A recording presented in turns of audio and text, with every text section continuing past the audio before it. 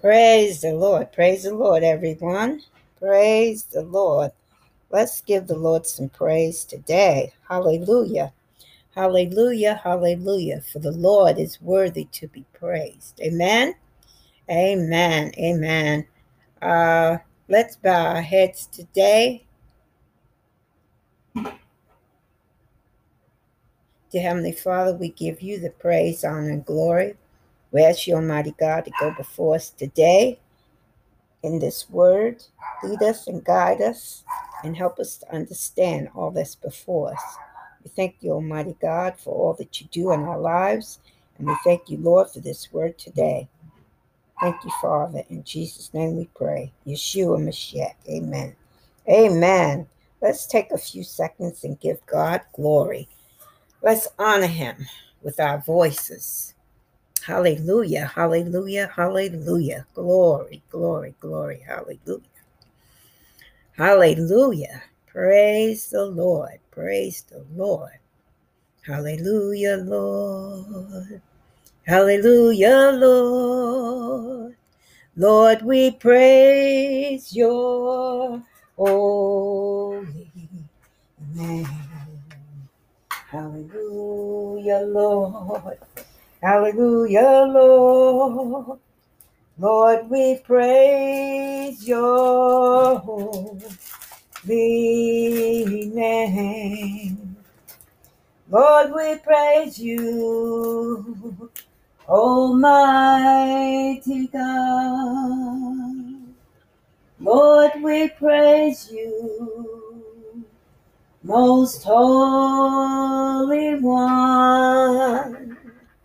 Hallelujah, Lord. Hallelujah, Lord. Lord, we praise your holy name. Lord, we praise you, Almighty God. Lord, we praise you, Most Holy One. Hallelujah, Lord. Hallelujah, Lord. Lord, we praise your holy name. Amen. Amen, everyone. Father, we praise your holy name. Glory, glory, glory. Hallelujah. Thank you, Lord. Thank you. All right, everyone. Today we're going to be reading from 2 Corinthians. That's the book of Corinthians, the second book, and chapter 7. Okay, yesterday we left off at Paul's hardships. Now, just like Paul, we all went through hardships, even now. And so we're going to continue. We're going into Paul's joy. All right. Since we have these promises, dear friends, let us purify ourselves from everything that contaminates the body, the spirit, protecting holiness out of reverence for God. Amen. Amen. Let's keep God pure, right? In all things, all ways, and what we say. Make room for us in your hearts. We have wronged no one. We have corrupted no one. We have exploited no one.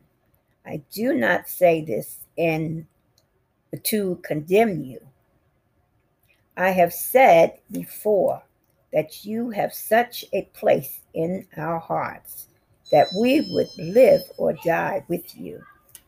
I have great confidence in you, and I take great pride in you. I am greatly encouraged in all of our troubles. My joy knows no bounds. Okay, now remember these were letters that Paul wrote to the church of Corinth. All right? These aren't exactly the words that the Lord spoke, but he spoke through Paul and others, okay? And as we read these, we're to take note. Just like Paul was saying to them, take note of yourself, check yourselves, make sure you're lined up right. Okay, if you're not, we can all stand some correction. So as I'm reading this, think about it. Think about yourselves, think about your lives, where you're going. Okay? For when we came into Macedonia, this body of ours had no rest, but we were harassed at every turn, conflicts on the outside, fears within. Okay, that sounds like many of us today. But God, who confronts and downcasts, confronted us by the coming of Titus, and not only by his coming, but also by the comfort you have given him. He told us about your longing for me, your deep sorrow, your ardent concerns for me, so that my joy was greater than ever. But if I cause you sorrow by my letter, I do not regret it. Though I did regret it, I see that my letter hurts you, but only for a little while. Yet now I am happy. Now because you were made sorry, but because your sorrow led you to repent. Okay? Mm. For you became sorrowful as God intended, and so were not ashamed. So was not harmed in any way by us. Okay? So basically, they were condemned by God through his letter. And see, that happens sometimes. Somebody will say something to you, you'll hear something, you'll see something on television, you'll be speaking to people, and all of a sudden, could be minute, something very small, but it condemns you about something you did or something you said or the way you acted. And right away, you know, you're like, you get offended at first. Sometimes you don't. Sometimes you get really hurt. But then after a while, after it marinates in your mind, in your body, you realize, this was a lesson to be learned. Okay? So this is pretty much what Paul is saying here.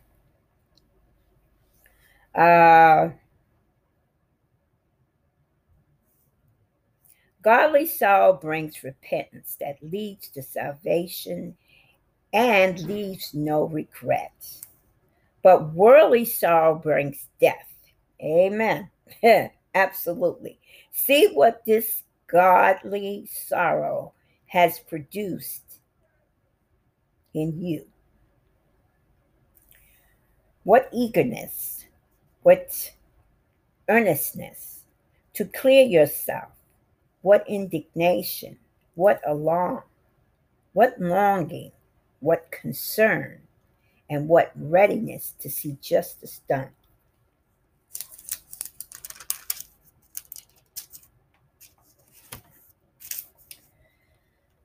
At every point, you have proven yourself to be innocent in this manner. Okay. So even though I wrote to you, it was not on the account of the one who did the wrong or of the injured party, but rather that before God you could see for yourself how devoted to us you are. By all this, we are encouraged. In addition to our own encouragement, we were especially delighted to see how happy Titus was because his spirit has been refreshed by all of you. I have boasted to him about you, and you have not embarrassed me. But just as everything we said to you was true, So our boasting about you to Titus has proven to be true as well.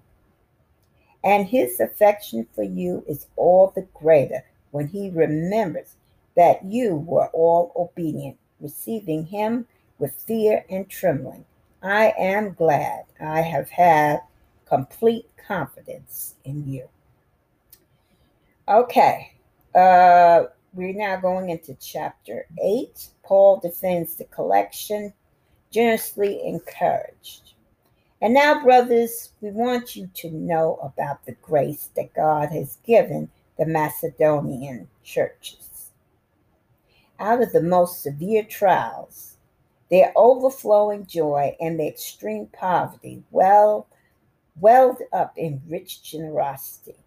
For I testify that they gave as much as they were able, and even beyond this ability, entirely on their own. They urgently pleaded with us for the privilege of sharing in this service to the saints. And they did not do as we expected, but they gave themselves first to the Lord and then to us in keeping with God's will. So we urge Titus, since he had earlier made a beginning, to bring also a I am going to back up a little bit.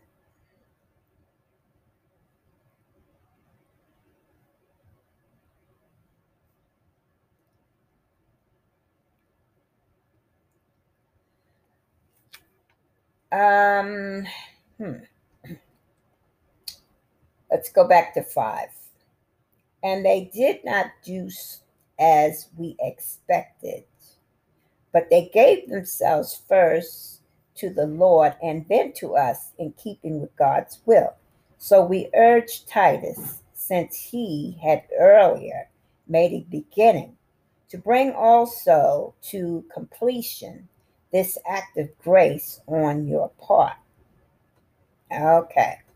But just as you excel in everything, in health, in faith, in speech, in knowledge,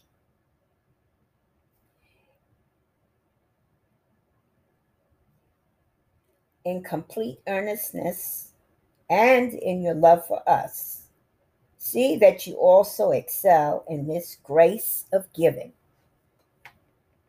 Okay, we don't even have to get into that. We all know that we are supposed to give of ourselves. Again, I say this all the time because people get it mixed up. He's not just talking monetary, he is speaking of whatever way that you can. Okay? And I'll leave that be right there. I don't want to get into that again. We could be here all day talking about it. I am not commanding you, but I want to test the sincerity of your love by comparing it with the earnestness of others. For you know the grace of our Lord Jesus Christ, that though he was rich, yet for your sake he became poor, so that you through his poverty might become rich. Now, he's not talking money. No, he's talking about rich in knowledge, in wisdom. And here is my advice about what is best for you in this manner. Last year, you were the first not only to give, but also to have the desire to do so.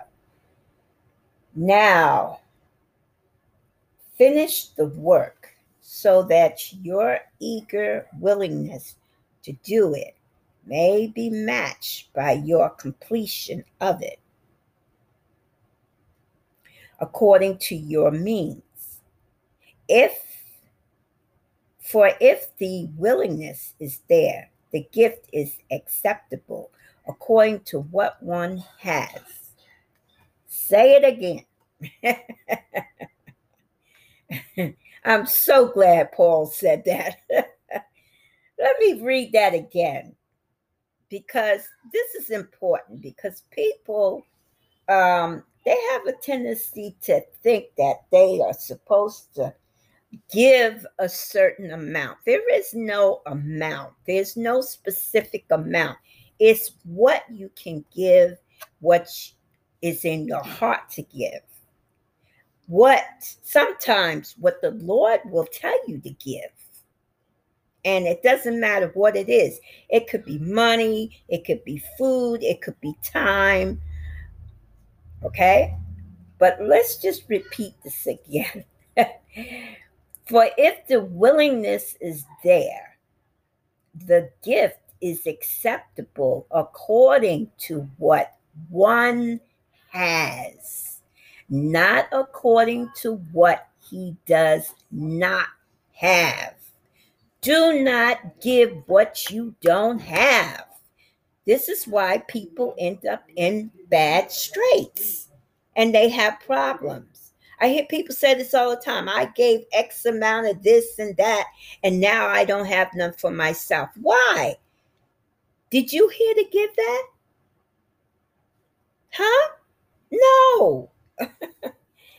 Look, you have to use common sense, okay? If I've got 3 apples to eat for the next 4 days, okay? And I want to give my neighbor something to eat because they don't have anything. What would be the best thing to do?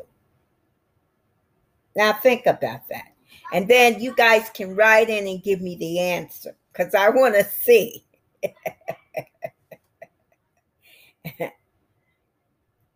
He said, only give what you can. Let me read that again. For if the willingness is there, the gift is acceptable according to what one has. If I'm willing to give to you, that means I've already figured out what I'm going to do in this situation. Okay? It's not, oh, well, I give this, I'm expecting something to come out of nowhere. That doesn't happen all the time. Sometimes it happens, but it does not happen all the time. Sometimes you find yourself in a situation where you're suffering because you gave what you shouldn't have given.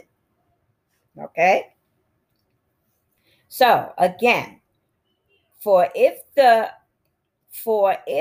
willingness is there, the gift is acceptable according to what one has, not according to what he does not have. Our desire is not that others might be relieved while you are hard pressed. See? But that there might be equality.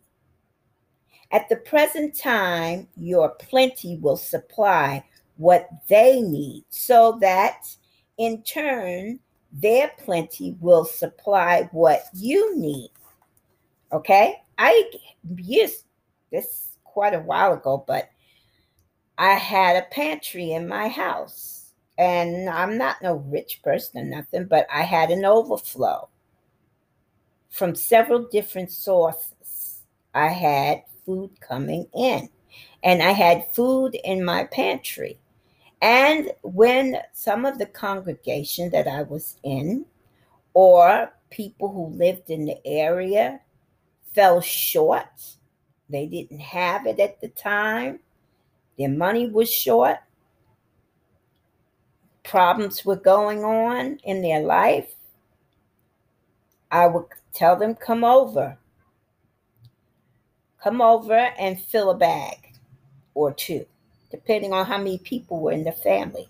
I had one woman who had something like 4 or 5 kids, and she left out my house with about 4 or 5 bags. That's when you're able to give, when you have an overflow yourself that you can give. Not when you don't, you're suffering yourself. I mean, you're hand to mouth trying to feed yourself. No, you can't. Okay? What you can do is pray and ask the Lord to fill your cabinets and let your cabinets overflow so that you can do that. Amen? Amen. Okay. At the present time, your plenty will supply what they need, so that in turn their plenty will supply what you need. Then there will be equality, as it is written, he who gathers much did not have too much, and he who gathers little did not have too little. Titus sent to Corinth. I thank God who put into the head of Titus the same concern I have for you.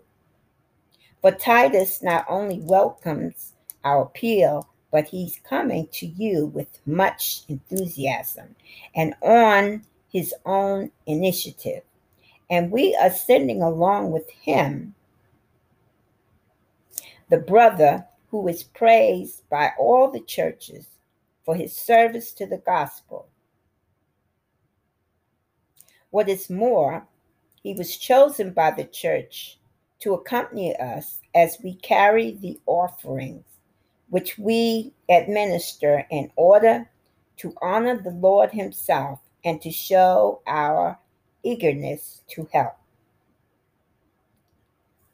We want to avoid any criticism of the way we administer this liberal gift, for we are taking pains to do what is right, and not only in the eyes of the Lord, but also in the eyes of men. In addition, we are sending with them our brother, who has often proven to us in many ways that he is zealous, and now even more so because of his great confidence in you. As for Titus, he is my partner and fellow worker among you, as for our brothers, and they are representatives of the church and an honor to Christ. Therefore, show these men the proof of your love and the reason for our pride in you, so that the church can see it. Chapter 9. There is no need for me to write to you about this service to the saints, for I know your eagerness to help, and I have been boasting about it to the Macedonians, telling them that since last year you in Arcadia were ready to give, and your enthusiasm has stirred most of them to action. But I am sending the brothers in order that our boasting about you in this matter should not prove hollow, but that you may be ready, as I said, and would be.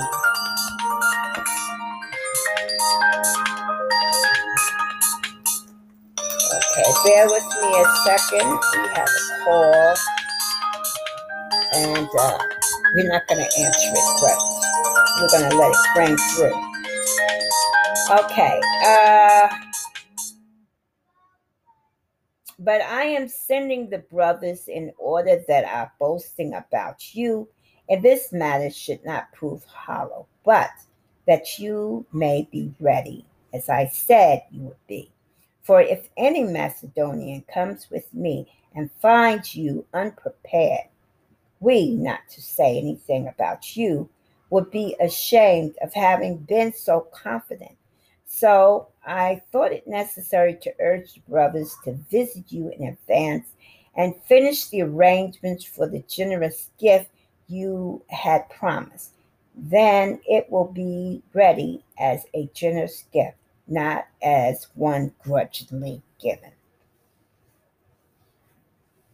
Remember this: whoever sows sparingly will also reap sparingly, and whoever sows graciously will also reap graciously. Each man should give uh, what he has decided in his heart to give, not reluctantly or under compulsion. Okay? Again, he's spelling it out for you. Okay? When he says, whoever sows sparingly reaps sparingly, whoever sows generously will reap generously, I want to explain something to you because a lot of you miss out. You remember the widow that gave her last mite?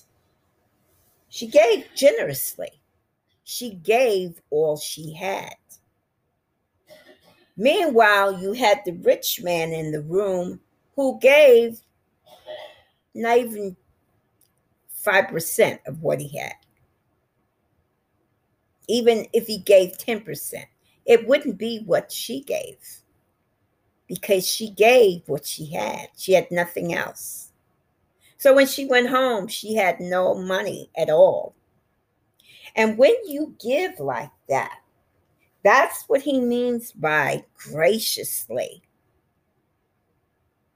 Now, some people tell you, "Oh, well, give to it hurts." No, because when you do that, okay, you're doing just what I said a few minutes ago. You're giving out what you don't have to give, and then you yourself run into hardship. So, no. But the woman who gave what she had, let's say it was 10 cents, and she gave that, okay? You can be sure that the Lord blessed her 100 times that 10, okay? Now, I'm going to give you a little instance. I'm going to use myself in this example. This was many years ago. We were trying to get some things done in a new church we had just moved into. We were trying to get the ceilings and the floors done and, actually make it into a church. Uh, and we still were making payments on the church too at the time, I think. Anyway, that particular Sunday, the minister had asked everyone uh, to try and give, I think it was $1,000 to the church to pay up the bills and get the other things that we needed. Now, he didn't say, I expect everybody to give $1,000. No, he said, if you can. And so I earnestly wanted to, even though I really could not afford to. But then I said to the Lord, I was standing there and I said, Father, I'd really like to give $1,000 check to the church, but I don't have it. And the Lord brought it to my mind. He said, you do have it. Your income tax is coming in. You do have it. And it was coming in the next day. It was coming in the next day. That was Sunday. It was coming in on Monday. And he said, you do have it. And I said, but that money was supposed to go towards something in my household. So for a few minutes, I literally weighed it in my mind. Should I or shouldn't I? Should I or shouldn't I? And finally, with trembling hands, because I was really fearful, I wrote the check for $1,000. And as my minister was coming down the aisle, I stuck the $1,000 in his pocket. And when he got to the pulpit, And he finished talking. The Lord spoke to him and told him to look in his pocket, which he did. And as he pulled out the check, he was still talking to the congregation. And he says, "Oh my God, the widow's mite. She is given the widow's mite." And as he said that, he called out my name and said to the congregation, "If she can give,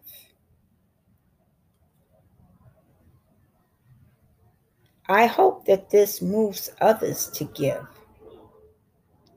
And immediately, people began to get up out their seats and go to the front, writing checks, pulling money out their pockets, and putting it into the basket or laying it on the stage. That shows you how God uses you to get others to go ahead and do the same. Others who have it, but they themselves is holding back. It only took me, a person that they knew didn't have it, to change minds and hearts and to move others to come forward. Okay? So that was just an example to show you what they were speaking of here in the scriptures. Um, and I have to say, right after the service, and I was not expecting this, but right after the service, I had a room I had been trying to rent out in the house that I was in. And one of the sisters in the church, her mother was wanted to move closer to the church in the congregation. She lived further out and she wanted to rent the room. And so she left with me after service, went over to the house, and purchased the apartment that was, the room, excuse me, that was up for rent, and paid me over the amount that I had given in the check to the pastor, the minister. Um, so God blessed right away. The seed that I had sown came to harvest right away, very quickly. Now, I won't say it always happens that way, but I just wanted to use an example to show you exactly what can happen when we do these things. Sowing generously, okay? You will reap generously. And if you sow sparingly, you will reap sparingly, okay? All right. 10. Now he who supplies seed to the sower and bread for food will also supply and increase your store of seed and will enlarge in the harvest of your righteousness. You will be made rich in every way so that you can be generous on every occasion. And through us, your generosity will result in thanksgiving to God. This service that you perform is not only supplying the needs of God's people, but it's also overflowing in many expressions of thanks to God because of the service by which you have proved yourselves. Men will praise God for the obedience that accompanies your confession of the gospel of Christ and for your generosity in sharing with them and with everyone else. And in their prayers for you, their hearts will go out to you because of the surpassing grace God has given you. Thanks be to God for his indescribable gift. Chapter 10. Paul defends his authority.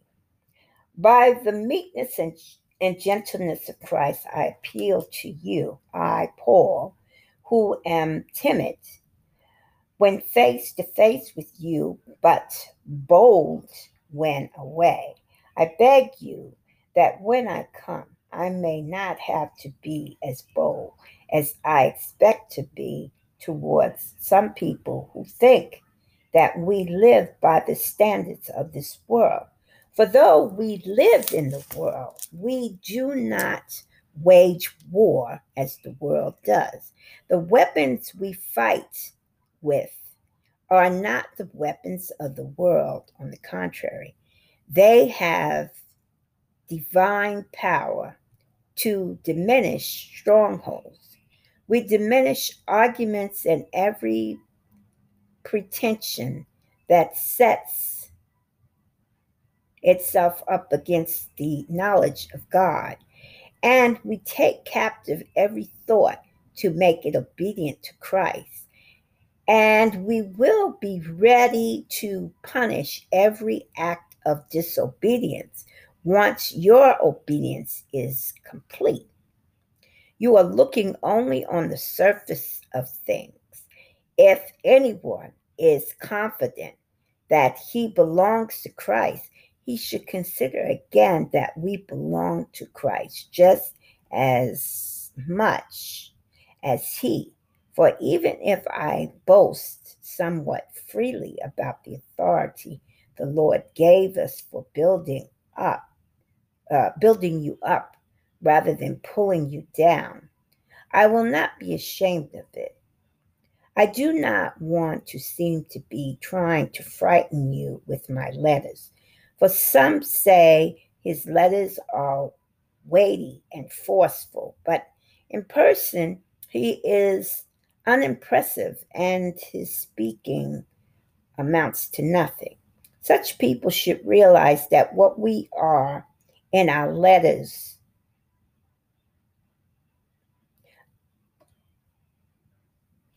when we are absent, we will be in our actions when we are present.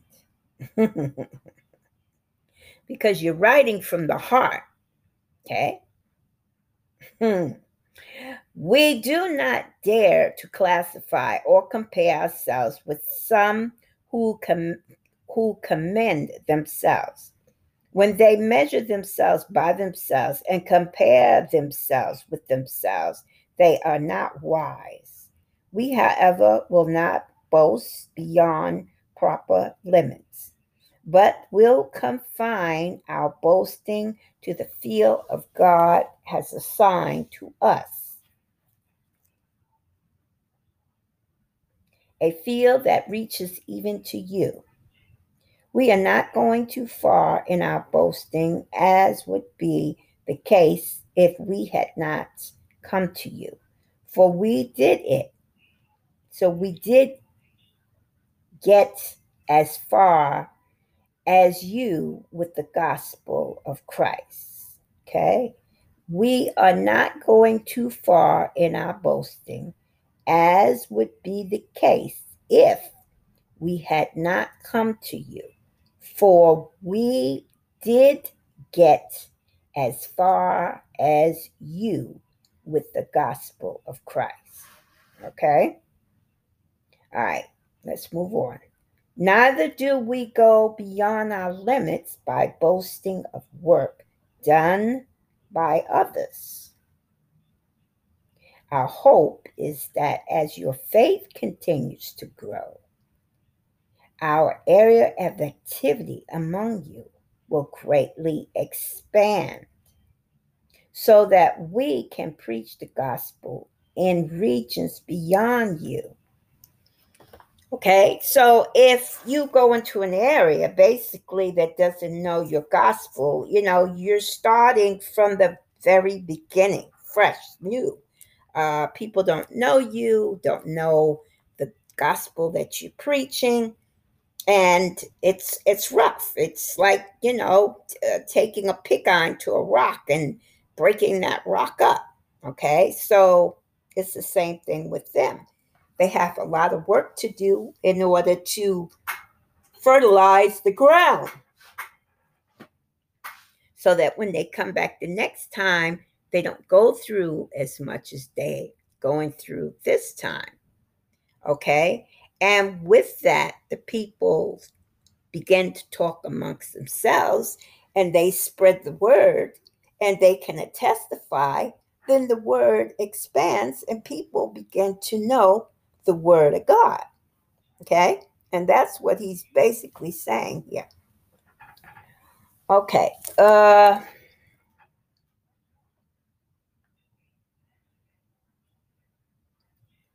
for we do not want to boast about work already done uh, in another man's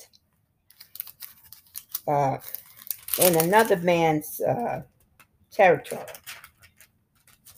But let him who boasts boast in the Lord.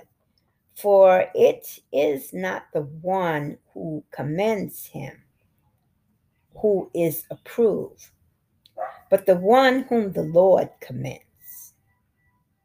Okay? The one who the Lord says, "Well done, my son. Well done, my daughter." Okay. I'm just looking to see how much more we have here. We have, so I think we're going to try to finish this up today and go into Galatians tomorrow. All right. Chapter 11. I hope you will put up with a little of my foolishness, but you are already doing that. I am jealous for you with the godly jealousy. I promise you to one husband, to Christ, so that I must present you as pure virgins to him. But I am afraid that just as Eve was deceived by the uh, serpent's cunning, your minds may somehow be led astray from your sincere and pure devotion to Christ. Okay, as is today. People want to do right. They want to believe in God, trust God. They start doing things accordingly, and then they get pulled away by other things. Many, many other things. Is list of things. For if someone comes to you and preaches Jesus other than Jesus we preach, or if you receive a different spirit from the one you received, or a different gospel from the one you've accepted, you put up with it easily enough. But I do not think I am in the least inferior to those super apostles. I may not be a trained speaker, but I do have knowledge. We have made this perfectly clear to you in every way. Was it a sin for me to lower myself in order to evaluate you by preaching the gospel of God to you free of charge? I robbed other churches by receiving support from them so as to serve you. And when I was with you and needed something, I was not a burden to anyone, for the brothers who came from Macedonia uh, supplied what I needed.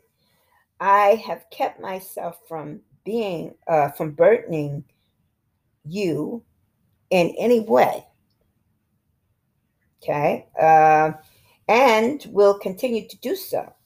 As surely as the truth of Christ is in me, nobody in this region of Arcadia will stop this boasting of mine. Why? Because I do not love, because I do not love you.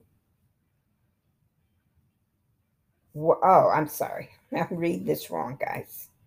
Uh, No one in the region of Arcadia will stop this boasting of mine. Why? Because I do not love you? God knows I do.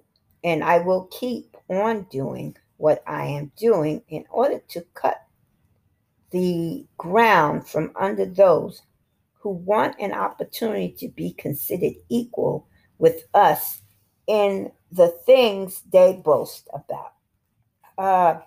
For such men are false apostles, deceitful workmen, uh, masquerading as apostles of Christ. Okay?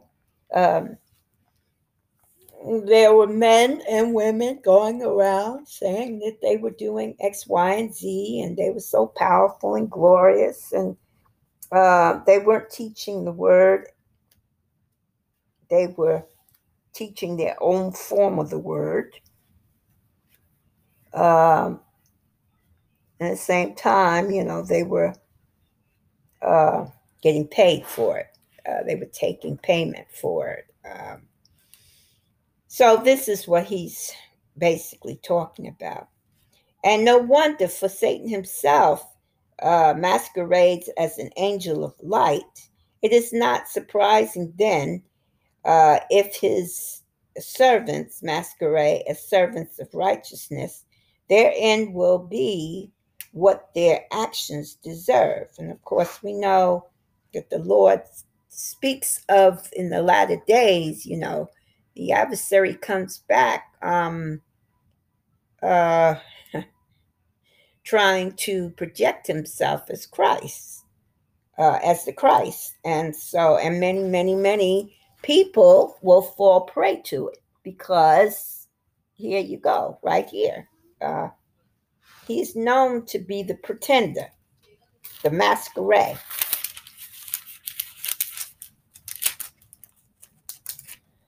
I repeat, let no one take me for a fool, but if you do, then receive me just as you would a fool, so that I may do a little boasting.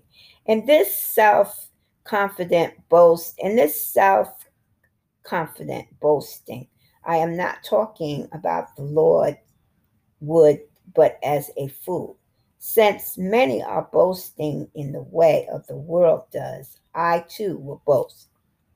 You gladly put up with the fools since you are so wise. In fact, you even put up with anyone who enslaves you or exploits you or takes advantage of you or punishes himself forward or slaps you in the face. To my shame, I admit that we were too weak for that. Mm, mm, mm. And do we do that today? Yes, we do. Still, what anyone else dares to boast about, I am speaking as a fool, I also dare to boast about. Are they Hebrews? So am I. Are they Israelites? So am I. Are they Abraham's descendants? So am I. Are they servants of Christ? I am out of my mind to talk like this. I am more. I have worked much harder, been in prison more frequently, been flogged more severely, and been exposed to death again and again. 5 times I received from the Jews the 40 lashes, minute one. 3 times I was beaten with rods. Once I was stoned. 3 times I was shipwrecked. I spent a night and a day in the open sea, and I have been constantly on the move. I have been in danger from rivers, in danger from bandits, in danger from my own countrymen, in danger from Gentiles, in danger in the city, in danger in the country, in danger at sea, and in danger from false brothers. I have labored and toiled and have often gone without sleep. I have known hunger and thirst and have often gone without food. I have been cold and naked. Besides everything else, I face daily the pressures of many concerned for all the churches who is weak, and I do not feel weak, who is led into sin, and I do not inwardly burn.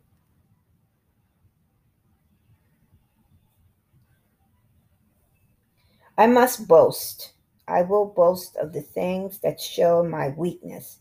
The God, the Father of the Lord Jesus, who is to be praised forever, knows that I am not lying.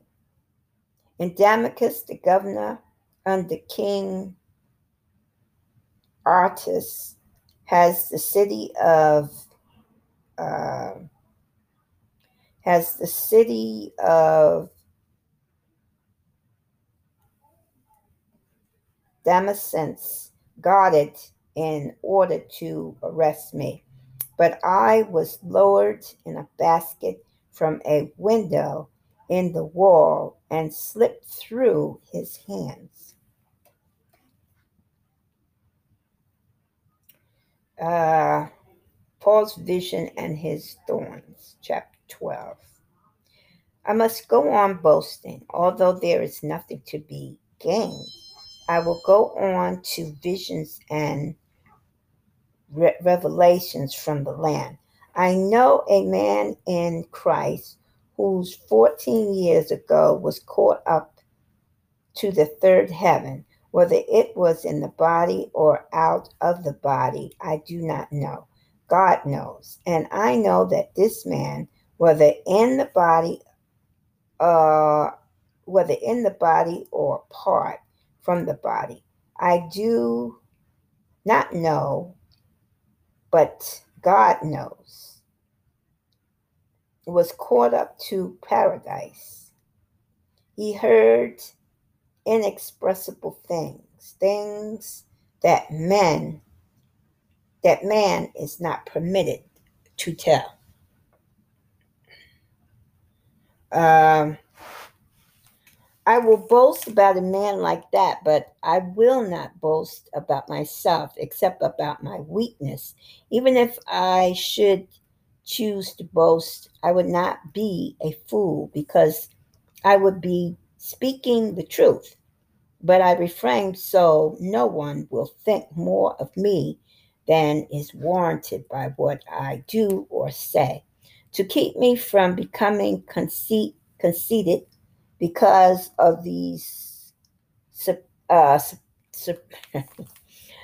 because of these surpassingly great revelations, there was given me a thorn in my flesh, a message of Satan, to torment me. Three times I pledged, 3 times I pleaded with the Lord to take it away from me, but he said to me, my grace is sufficient for you, for my power is made perfect in weakness. Therefore, I will boast all the more gladly about my weakness so that Christ's power may rest on me. And that is why, for Christ's sakes, I delight in weakness, in insults and hardship, in persecution and difficulties. For when I am weak, then I am strong. I have made a fool of myself, but you drove me to it. I ought to have been commended by you, for I am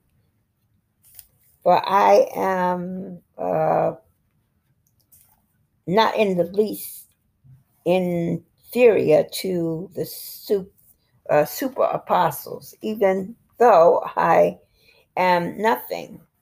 The things that mark an apostle's signs, wonders, and miracles were done among you with great perseverance.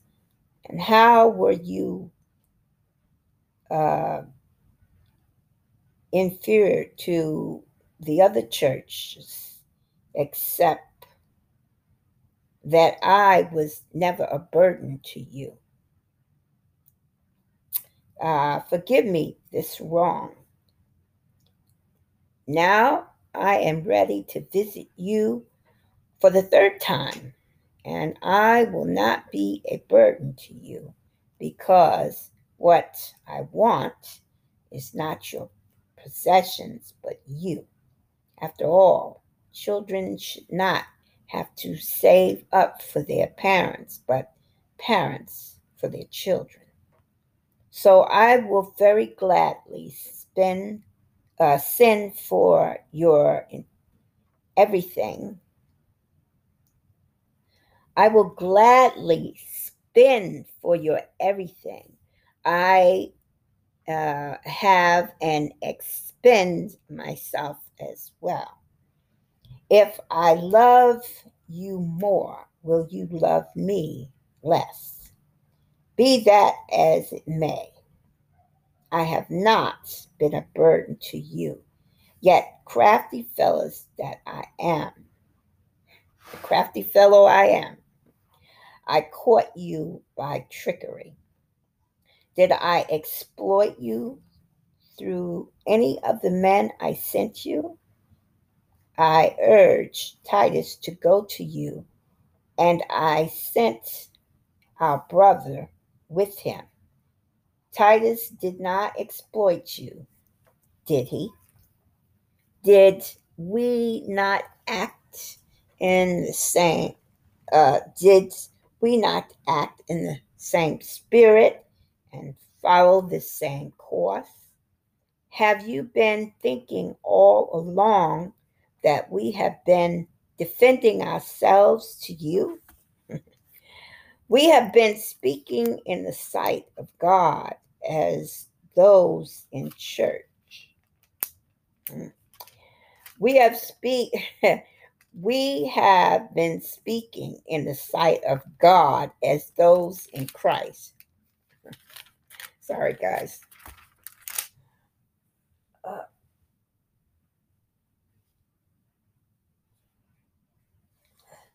As those in Christ.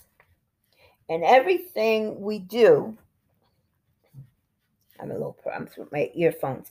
Everything we do, dear friends, is for your strengthening. For I am afraid that when I come, I may not find you as I want you to be, and you may not find me as you want me to be. I fear that there may be quarreling, jealousy, outbursts of anger and factions, slander and gossip, arrogance and disorder. And I am afraid that when I come again, my God will humble me before you, and I will be grieved over many who have sinned earlier and have not repented of the impurity, sexual sins, and debauchery in which they have indulged.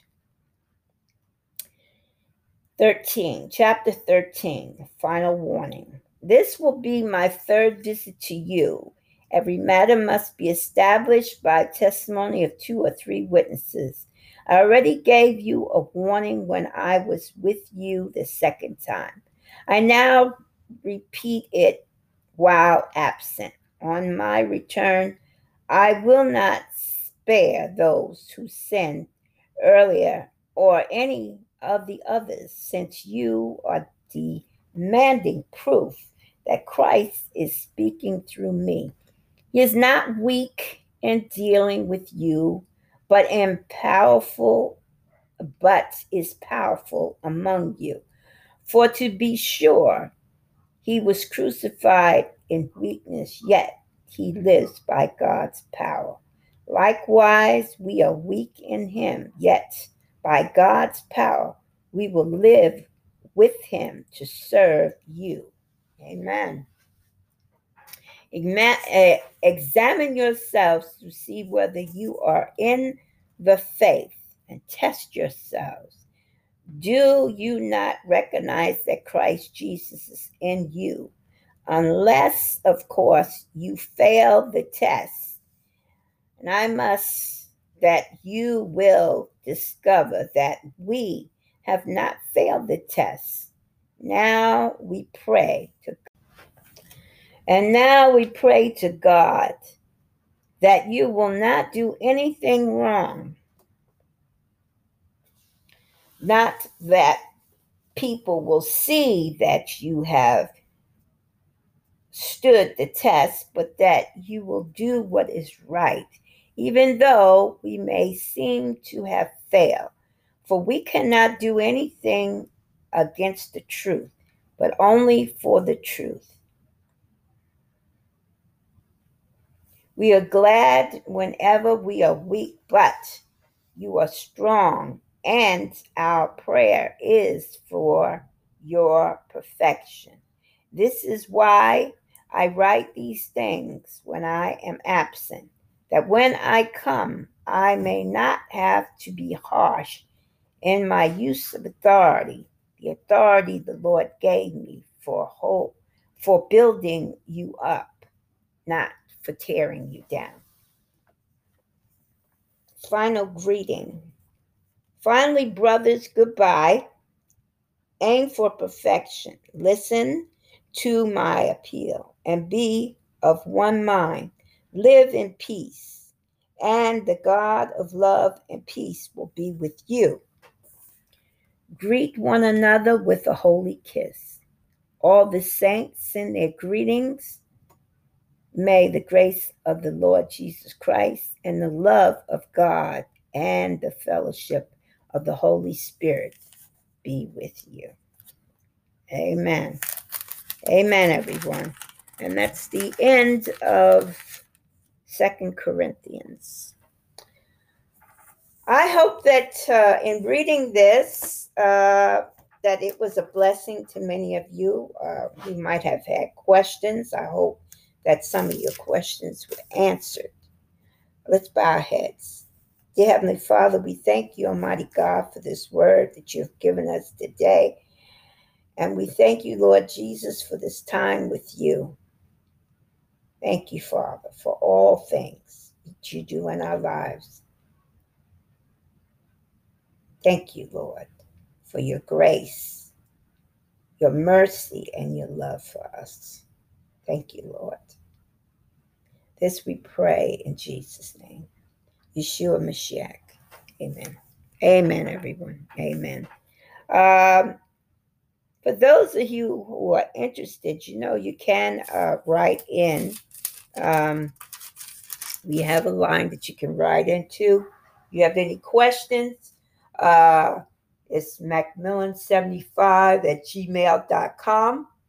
Or, as I've said to many of my listeners, you can look me up on Facebook. Linda, Linda, McMillan, McMillian. And just throw me a line if you'd like to join us on our Facebook page. There are many ministers, deacons, and etc. on the page. Many believers in God. If you're interested, you can drop me a line and I will hook you up onto my page. Or you can just ask your question and I will answer it, either on Gmail or on Facebook. Okay? All right, everyone. This is Minister McMillan saying have a blessed evening and good night.